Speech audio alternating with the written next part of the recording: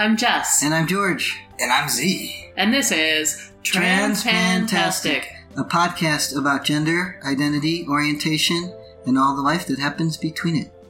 So today we have with us a wonderful human being who's been a friend of ours since, George, almost since you decided to transition. Yeah, pretty much right at the beginning, because I was referred to this man from a therapist in the community that said, hey, here's a guy's number. He said, people can call him. And I did. I even know where I was standing when I spoke to you on the phone. I don't. It was a long time ago. Yeah. You talked to a lot of people. Well, you also talked to a lot of people. That was the start of, getting all the scoop on local resources.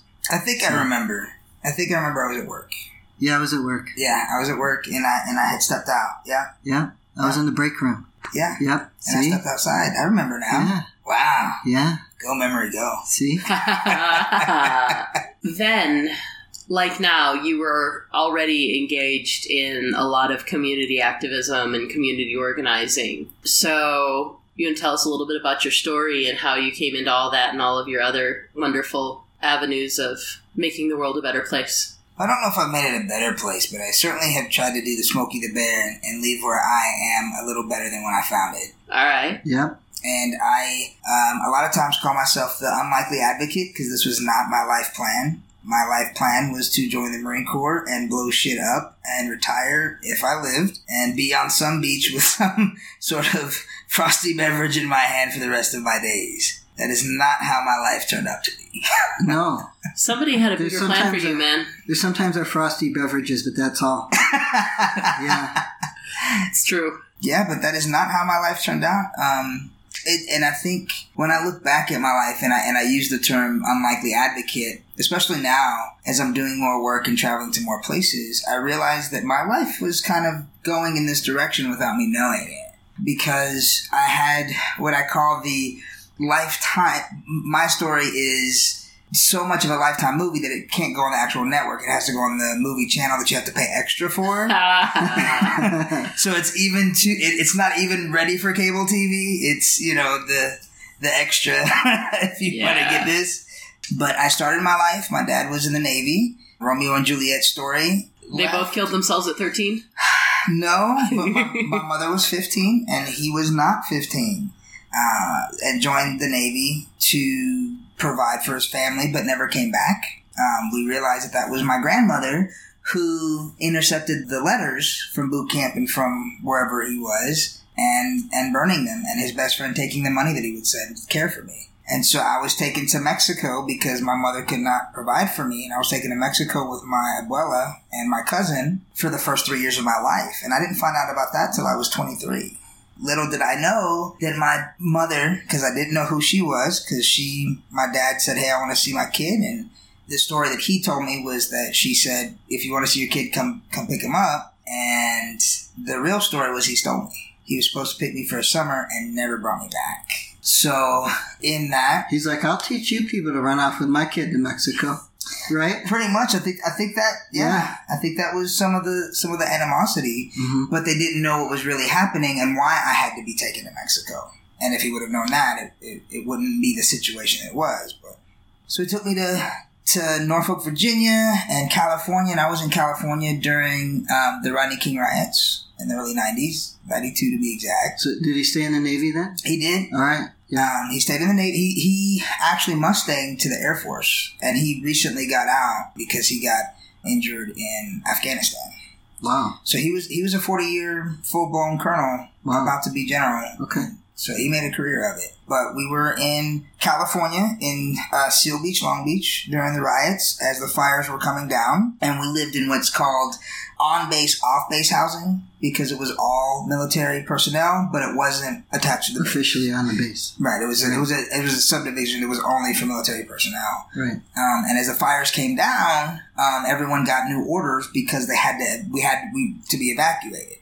And so from there, as a kid, my dad lucked out and got orders to Kaneohe Bay, Hawaii. So we got to Honolulu, we got off on the plane, and the first thing that I see is two very beautiful ladies kissing. And I had already known and kind of come out as gay because I knew How old were you at that point? I knew that I loved women at 6. Oh, okay. And so when we got to Hawaii, I was probably 7 or 8, and I saw that was the first thing that I saw when I got off the plane, and I was like, I don't know what that is, but that's exactly what I am. That's great. But it was also when Hawaii started the fight for marriage equality, and so I grew up watching Hawaii go through that fight, and I left Hawaii in the late 90s. So I think 97 is when we left Hawaii and went to Jacksonville, Arkansas. Woo! The only part of the South I'd ever been in as a kid was Norfolk, Virginia, and going to Jacksonville, Arkansas was a culture shock. I bet. I realized that the way that I had perceived the world growing up in Hawaii was not the way that this world works. Not the rest of the world. I grew up around brown people. White people weren't liked. There were howlies and all sorts of nasty names. And then I get to Jacksonville, Arkansas, and I find that I'm the one that's disliked for the color of my skin. Mm-hmm. I'll never forget when my dad, who was a self-hating Mexican and clicked white on all of the papers, he bought a house in the richest, whitest neighborhood in Jacksonville, Arkansas, which was Foxwood, with the country club and the golf course. And it was old money, not nouveau riche. And this lady across the street invites me over for sweet tea. And I go over for sweet tea, and she's like, we're so glad that you and your family moved in and not those other black people that were looking at the house. And I said, why? What's wrong with black people and black people in the military? And her response was, the black people in the military and the brown people in the military are fine because they've been reformed. She had to explain you to yourself, huh? Yeah. Mm-hmm. Oh, my God. So I decided in that moment, I'd never heard that before, and for some reason my sweet tea turned sour, and I said, I have to go home now. And my mom had grew up in West Virginia, and she was my stepmother, and she was raised racist, so she couldn't explain it to me because it went along the thinking that she was taught. And I had experienced some of that in Hawaii with her, but I think I felt bad for her because she was the one that was being discriminated against. Right. And I think that was kind of the beginning of her realizing that this is all kind of off and wrong. And is this what black and brown people feel? Wow, this is a problem. Yep. That seems like a good thing that she would have an ability to and a chance to see that, but I don't know how far she takes it. So it took a while still. You know, I graduated high school at 15. I had a full-time job at APHIS, and I was going to college full-time. My dad got a commission in the Air Force, so he went from Navy to Air Force, and got sent to Texas, San Angelo, Texas, at Goodfellow Air Force Base. My guardians, who were my youth pastors and knew that I was gay and said that leave that up to God, was like, you should probably leave him here. And, you know, that was going to happen, but my mom really got scared about being left alone with my father. There was abuse that I had dealt with, and it was physical and emotional and mental, and she didn't want to be left alone with him, and I was kind of the buffer. So she said, well, they know that he's gay. And so my father swooped me up and took me out to college out there, and I started at Angelo State University. Because you're in college, but you're still a minor. I'm still a minor. I had no choice. Yeah. They can take you wherever they want to. Lots of college kids can get taken wherever the money's going anyway, but you're a minor. So. I was a minor, and I had scholarships all over, but I couldn't choose for myself because I was still a minor. So I get there, really figure out my sexuality. I kind of made a... That happens in college. It happens in college. I had some little minor stuff in high school, but it's minor, right? I was 15. Especially then, you know. I mean, what year was that you graduated? I graduated in 2000. Okay. So, you know, I had some... You're a baby. I was just a baby, you know, and I had a big faith belief, and I, for myself, not by want of anyone else as much as they chose for me, I myself didn't want to interact in any sort of physicality until I was 18, because things from the lens of somebody who's graduated high school into college at a younger age is like, this messes people up. But I was taking a stroll one day, and this really cute girl said, hey. And I was like, how long till I turn 18?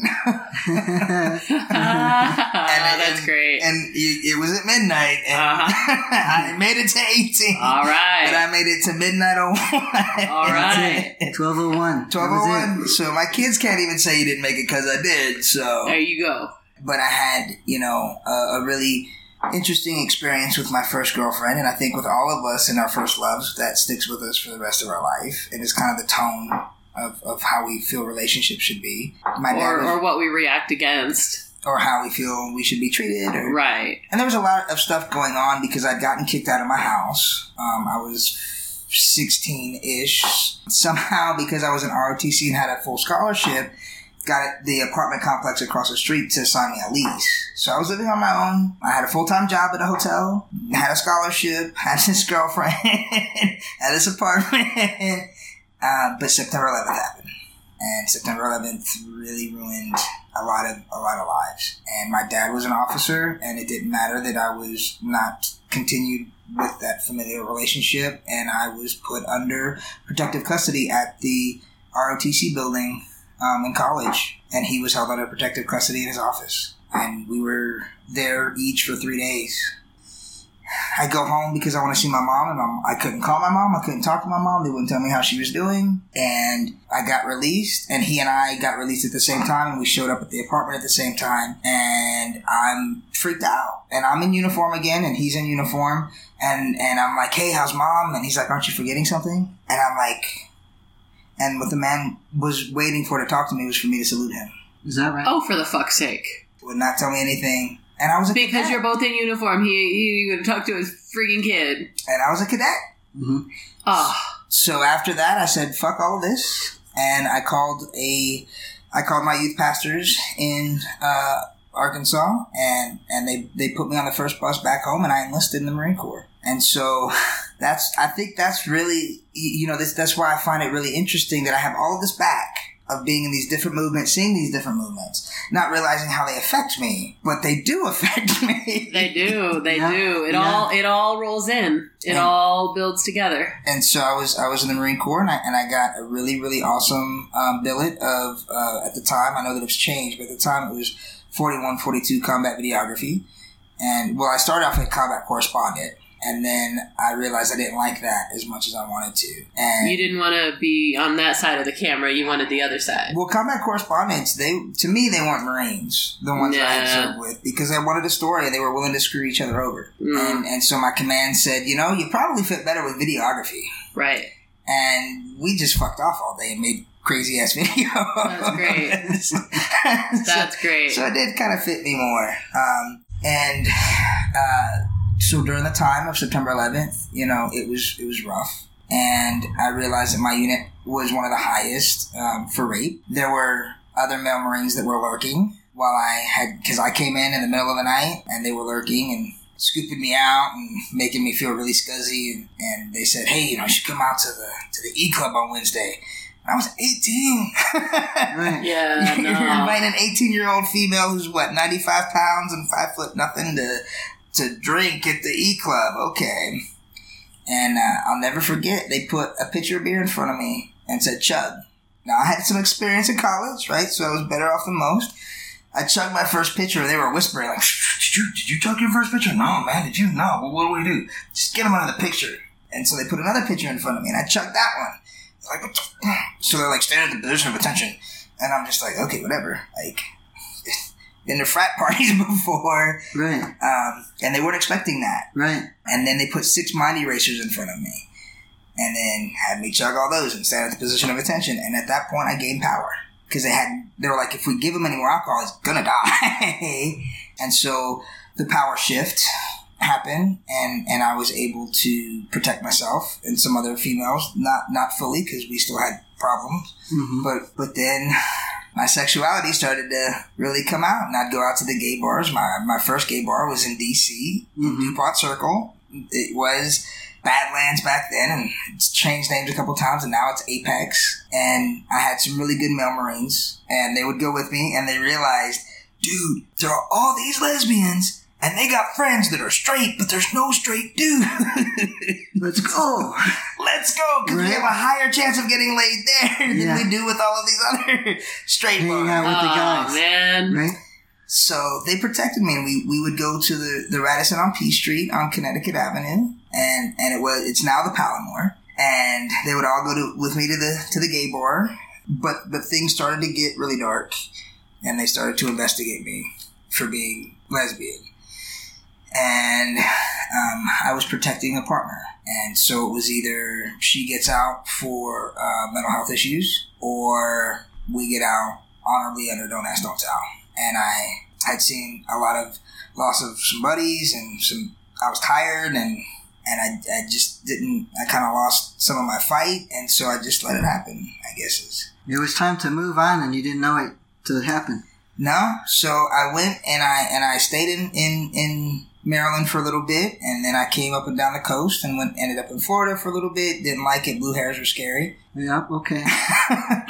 Blue hairs driving are scary. Yeah. And I got a phone call from my youth pastor that he was going in the hospital and I needed somebody to look over the church. And so I went back to Jacksonville, Arkansas. I met up with Randy Romo and some folks from Song and some folks from Soul Force. And they convinced me to do a protest against the Don't Ask, Don't Tell for repeal and the Military Readiness Enhancement Act. And I had done a little bit of stuff when I was getting out. Like I reached out to SLDN and they weren't very helpful at the time. Couldn't really do work for them. But once I got to Arkansas, I started working with some beautiful people that I still work with today. And we started that fight on repealing Don't Ask, Don't Tell. And that's where my career happened. And I didn't know it. That's where your first That's where the stepping taste up. of advocacy. Yeah. All right.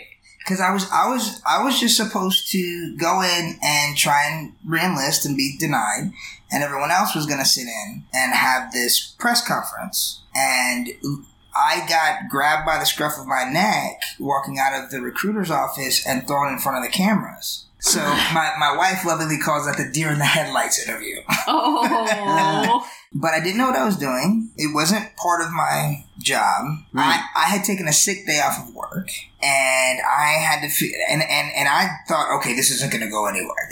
And all of a sudden you're in front of the TV camera. Right. I'm on NPR. Oh my gosh. I'm on the 5 o'clock, the 6 o'clock, the 8 o'clock, the 9 o'clock, the 11 o'clock news. Damn. Arkansas is not that big. This was out of Conway, close to Little Rock. And what were you doing for employment at the time?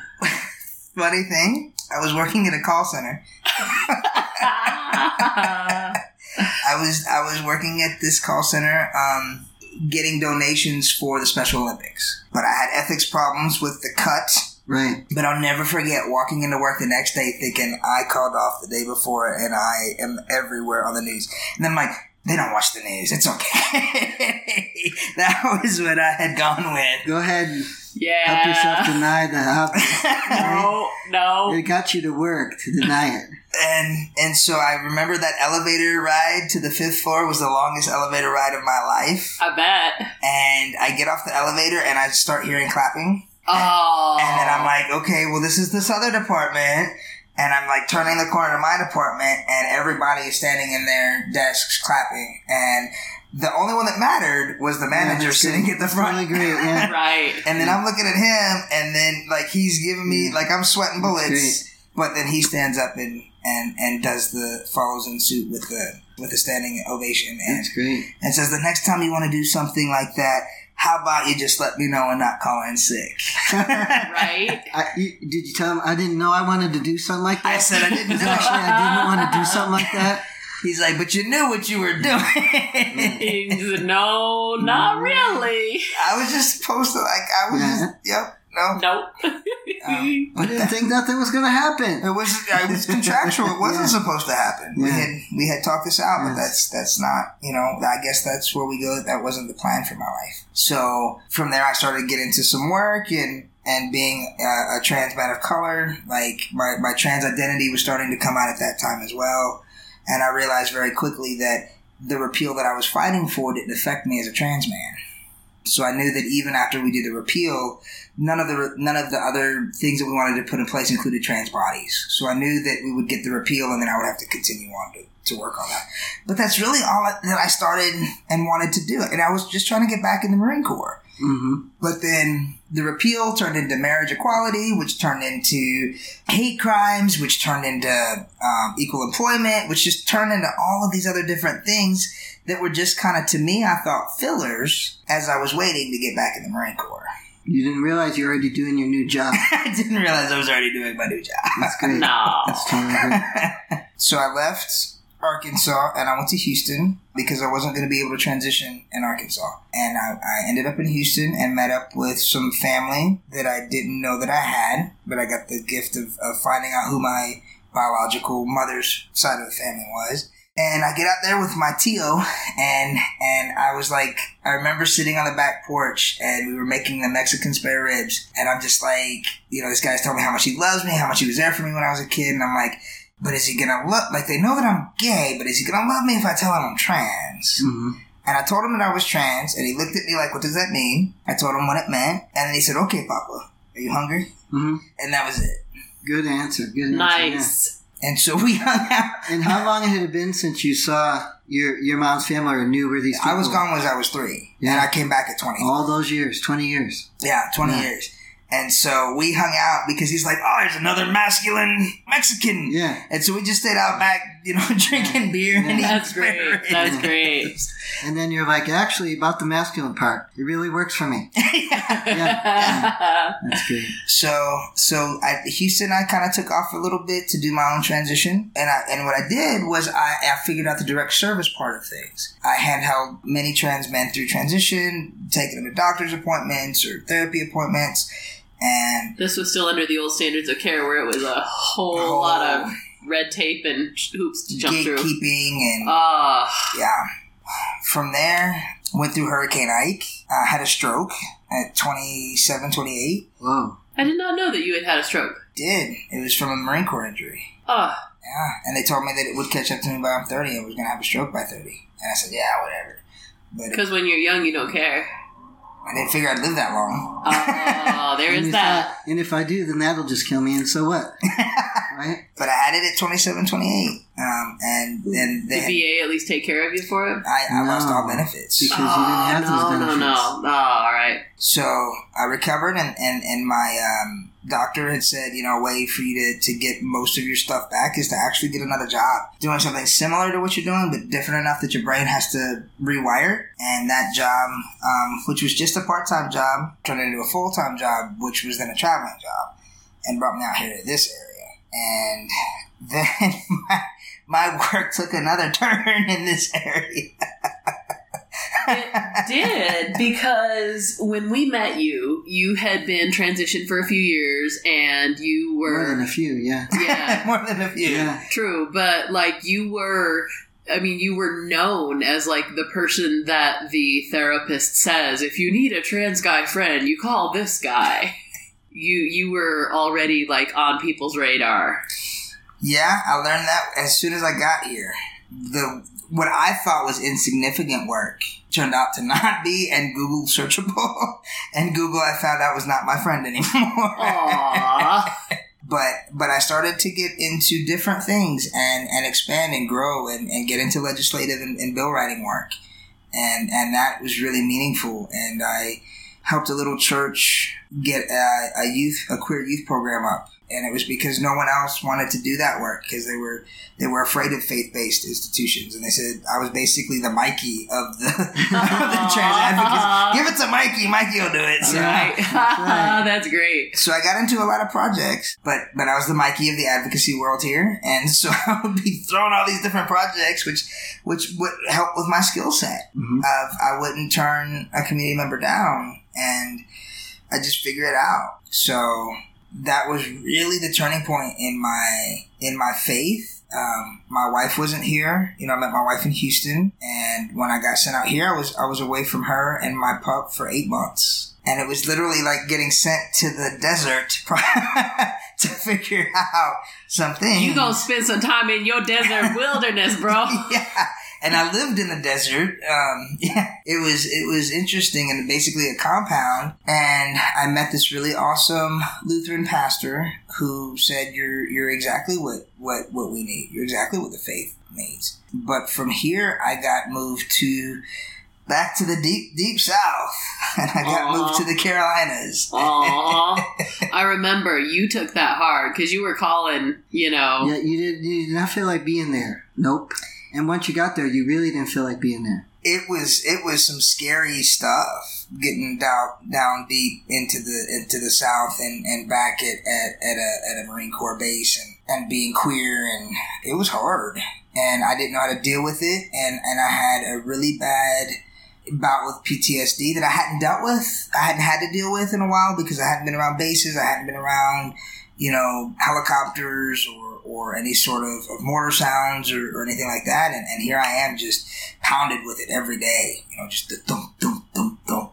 Mm-hmm. And my windows rattled and I went, I couldn't get, there wasn't any culturally competent healthcare, and I didn't have health insurance. And so I was off of my sleep meds. I didn't have any other kind of respite. So I self-medicated with alcohol. And, yeah, you did. I got a lot of late night phone calls. I remember this. Because I couldn't sleep. Yeah. Because it would start Tuesday night at 1 o'clock in the morning and not end until Thursday, Friday. You probably slept every few days. You couldn't stay upright anymore. So it was awful. And so I finally hit a wall, and I told my wife to go back to Tennessee, and I was ready to get some relief. Mm-hmm. And I made a phone call to my best friend from college in Texas, and she's like, "No, wait, I know what's going on. You want permission, and I'm not giving you. I've heard you getting close, but not like this before." And she found a mobile crisis unit, and they stayed on my ass, and they got me into a year intensive outpatient PTSD program that saved my life. That's great. Yeah. So your wife, she didn't really get why you were sending her to Tennessee. She still wasn't she just thought that I was drunk. She never fully understood. She understands now, but she never fully understood what was going on because I was then there before her for 2-3 months. So by the time that I had flipped my lid, she was just figuring it out. Right. She was always coming behind you because of work. You'd move somewhere for work, and then she'd have to come get a job there. Yeah. Okay. Now, this wasn't the first time that this, PTSD and trans status and everything else, got together all at once to screw you over. Because I remember you telling me that when you wanted to get your letters of recommendation, that your therapist had wanted to dig into your PTSD before getting into your gender stuff, too. Yeah. Her mission was, I was her first trans patient, and her mission was to save all veterans from PTSD. Well, that's a high breach of ethics. Right. But she kept me there for 3-4 months trying to dig into my PTSD, and I think that didn't help either. No, that's not the way to... You don't go digging. It's just not fair. Yeah. People have defenses for a reason, but that's my field, and that's why I say that. But she made me dig into some stuff that I didn't need to dig into. No, because when you need the help, you get it when you need it. You don't need somebody to make you need it, okay? But that's what was happening. Yeah. So some people do that. So how's this going for you so far? Amazingly. You are wonderful. Okay. You are doing exactly what you need to do. Okay. Yeah. You're perfect. Tell stories. This is what we do. We tell stories. We are storytellers. That's what I meant when I said education and advocacy through narrative. Yes. Yes. That thing. That is why I get... What are you doing, Bob? Go over here. That's why Andre wanted me. I found a new word. It's called contextualizer. Mm-hmm. And it's putting all of these concepts in what it is in a life. Mm-hmm. So when you say how internalized oppression affects me, we have a narrative for that. And it's very much something that indigenous people and black and brown people know how to do because we didn't have writing. Well, that's part of the reason that we really wanted you to come and talk with us because, we also contextualize the trans and queer experience, but we're contextualizing it as middle-class white folk. Yep. Yeah. Well, we both left home early, and we didn't grow up anywhere near we didn't grow up this with life that we've made, but but we're white people, and it's very different. So we had an easier time building and this. I know that. Yeah. Out of nothing. Yeah, so that year intensive outpatient was really good. When I got there, the director was a Vietnam vet, and he said, he sat in the chair next to me because the PA was trying to give me meds, and I'm like, I don't want meds. And he sat in the chair next to me and he looked at me in the eye and he kind of squinted at me and he said, "This started on Tuesday, didn't it?" And I was taken aback and I'm like, "Yeah." He said, "You're my..." Okay, this freaky guy, what's he talking about, right? He's like, "You're my 4th Marine." Mm-hmm. Because SOI was right there and they were doing, and he's like, "Let me Because guess." he knows when they... Yeah. And he's like, he knew when they run what kind of operations. operations they were doing. and he said, let me guess, you haven't lived here but a couple of months. And he's like, all the new guys that move back and aren't prepared. Right. And so, yeah. And in our one-on-one session. So, yeah. So, in our one-on-one, because there, it was, when I say intensive outpatient, it was 3 nights a week, 4 hours a night. And then a one-on-one session with him sometime, once or twice, depending on what the need was. And so I had told him that I was trans and I didn't feel comfortable and safe, and that was part of what was happening, was just feeling generally unsafe. And so he got it, and we code worded it in the group sessions of certain things. That's a good idea. So I could go to group and feel understood, but also not be outed. And when you spend a year with people in these kinds of groups, a lot of people filter in and out, but at some point in the program, there becomes the people that are actually trying to get better. And so those folks, after I think the first 8 months, it took 8 months, but after that, I felt comfortable and I told the group that I was trans, and it was like a lot of sense, and moved on. Mm-hmm. And so that was a really good experience. I'm still friends with a couple of those people today. And I moved away recently. Yeah. But after that experience, one of the things that I first started to do was work for volunteer for the Trans Lifeline, because I didn't feel comfortable being out doing advocacy work. And so many people were pissed off at me for not doing advocacy work. Because they all wanted Mikey. And I think people put on a lot of unrealistic expectations for us, and didn't realize what kind of danger I'm in the South, because they weren't from the South and they'd had no experience in the South, so didn't really understand what kind of danger I was in. So I just started taking calls for the Trans Lifeline. It made sense. I could do it from home. I had a lot of ideation and attempts myself. I had cut my Marines down from nooses. My stepmother had passed away from suicide. And it's just this common thread. And so I just said, well, maybe there's a difference I could make. I didn't realize where that was going to lead me. Right. It's like I do these things because they feel right. And I don't think of the consequences. I think there's a bigger plan, somebody... Next thing you know, you're doing the next right thing. Yeah. That you didn't expect. That it didn't expect. Yeah. And that's where your life is supposed to be, and this is what you're supposed to be doing. And I think that had a lot to do with my spirit journey, too. And getting, I've been on this journey. So what happened is I did a lot of work in the Carolinas, and that elevated me even more. And fighting HB2 and other sorts of things, a very bad political change happened. And so when that happened... We're all just looking around the room like, yeah. Yep. And so Trans Lifeline said, dude, all we needed to hire you was the money, and we got it. And so I became the hotline program director.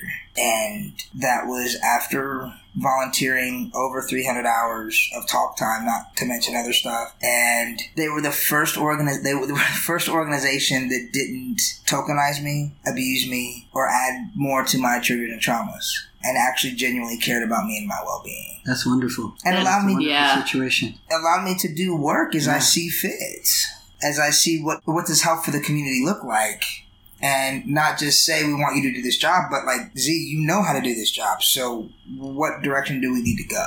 And they respect your experience and authority on the matter. And Nina and Greta are amazing. And they're amazing at identifying people who genuinely want to do this job versus are looking for a paycheck. Right. And so I was going on this very private journey of realizing I'm a brown man, realizing I'm an indigenous brown man. And when the announcement came out, our marketing director at the time, Andre Perez, who was doing amazing work with American Transition, said, Z, now that you're going to be hired, and this is going to be, our first full-time hire past our directors, your full identity has to come out. And I'm like, trans man of color. What else is there? And Andre's like, Aww. And I'm like, really? And he's like, I don't want to push you out there, bud, but we kind of got to, because it's meaningful. Mm-hmm. Yeah. I became public that I'm an Indigenous trans man of color.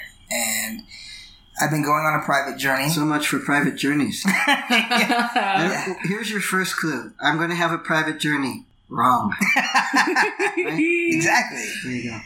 Next time Glad you I think can you help want with to take that. a private journey, you need to try and make it public. Probably.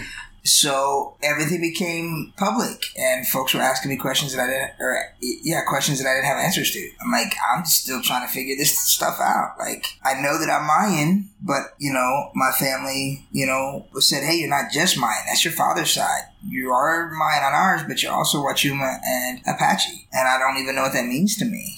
But I've been on this really awesome journey this year, and I'm on a spirit walk right now. I've been on the road for a month. Hopefully, I'll get to go home soon.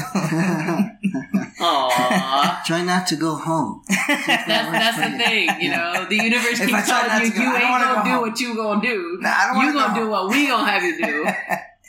But I've been on this really awesome journey, and that has a lot to do with my interaction with the world and the world around me, and realizing all of these things and these bits and pieces that didn't make sense coming together.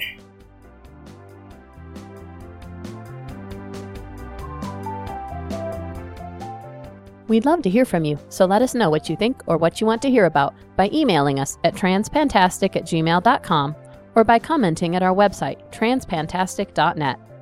Don't forget to subscribe in Stitcher, iTunes, or your favorite podcatcher, and leave us reviews and star ratings. Disclaimer time. We are neither your doctor nor your mental health professional. We are here to discuss our own lives, so we take no responsibility for your decisions based on our discussions. If you are considering transition, please seek professional assistance.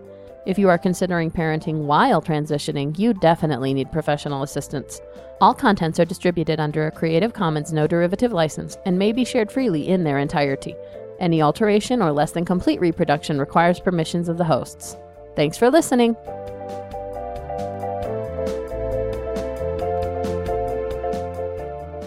To maintain the secrecy To maintain the secrecy of the identities of of the identities of Jess and George Jess and George of the Transfantastic Podcast. of the Transpantastic Podcast. Thank you. You're welcome. But you really didn't make me say Transpantastic Podcast. Yes, You I said did. it twice. You made yourself say it the She second kept time, trying bro. to figure out what to call it, and she used to call everything tastic, statistically. Yeah. I'm And like, I was this dinner is Trans- fantastic. Tastic. Yeah. There's our podcast. There She we go. loved it, so there we Yeah, go. it was good. It's pretty queer. I did that. It is. We are. Yeah, We are. I was there before you. Yeah. Yeah, I was already back in the mainland. So, Yeah. Louder. Yes, sir. Sorry. Everybody drink. It's like Well, a drinking game. Play. Do you want to get you another one? I was going to use the restroom, and Yeah, you can use the restroom. how long are these normally, by the way? We usually record for somewhere between an hour to 2 hours, and then we'll cut it down. Usually we end up cutting it by somewhere between half and a third. Okay. Once we get all of these little drink breaks and bathroom breaks and so on. I was going to warn you about that. No, you're good.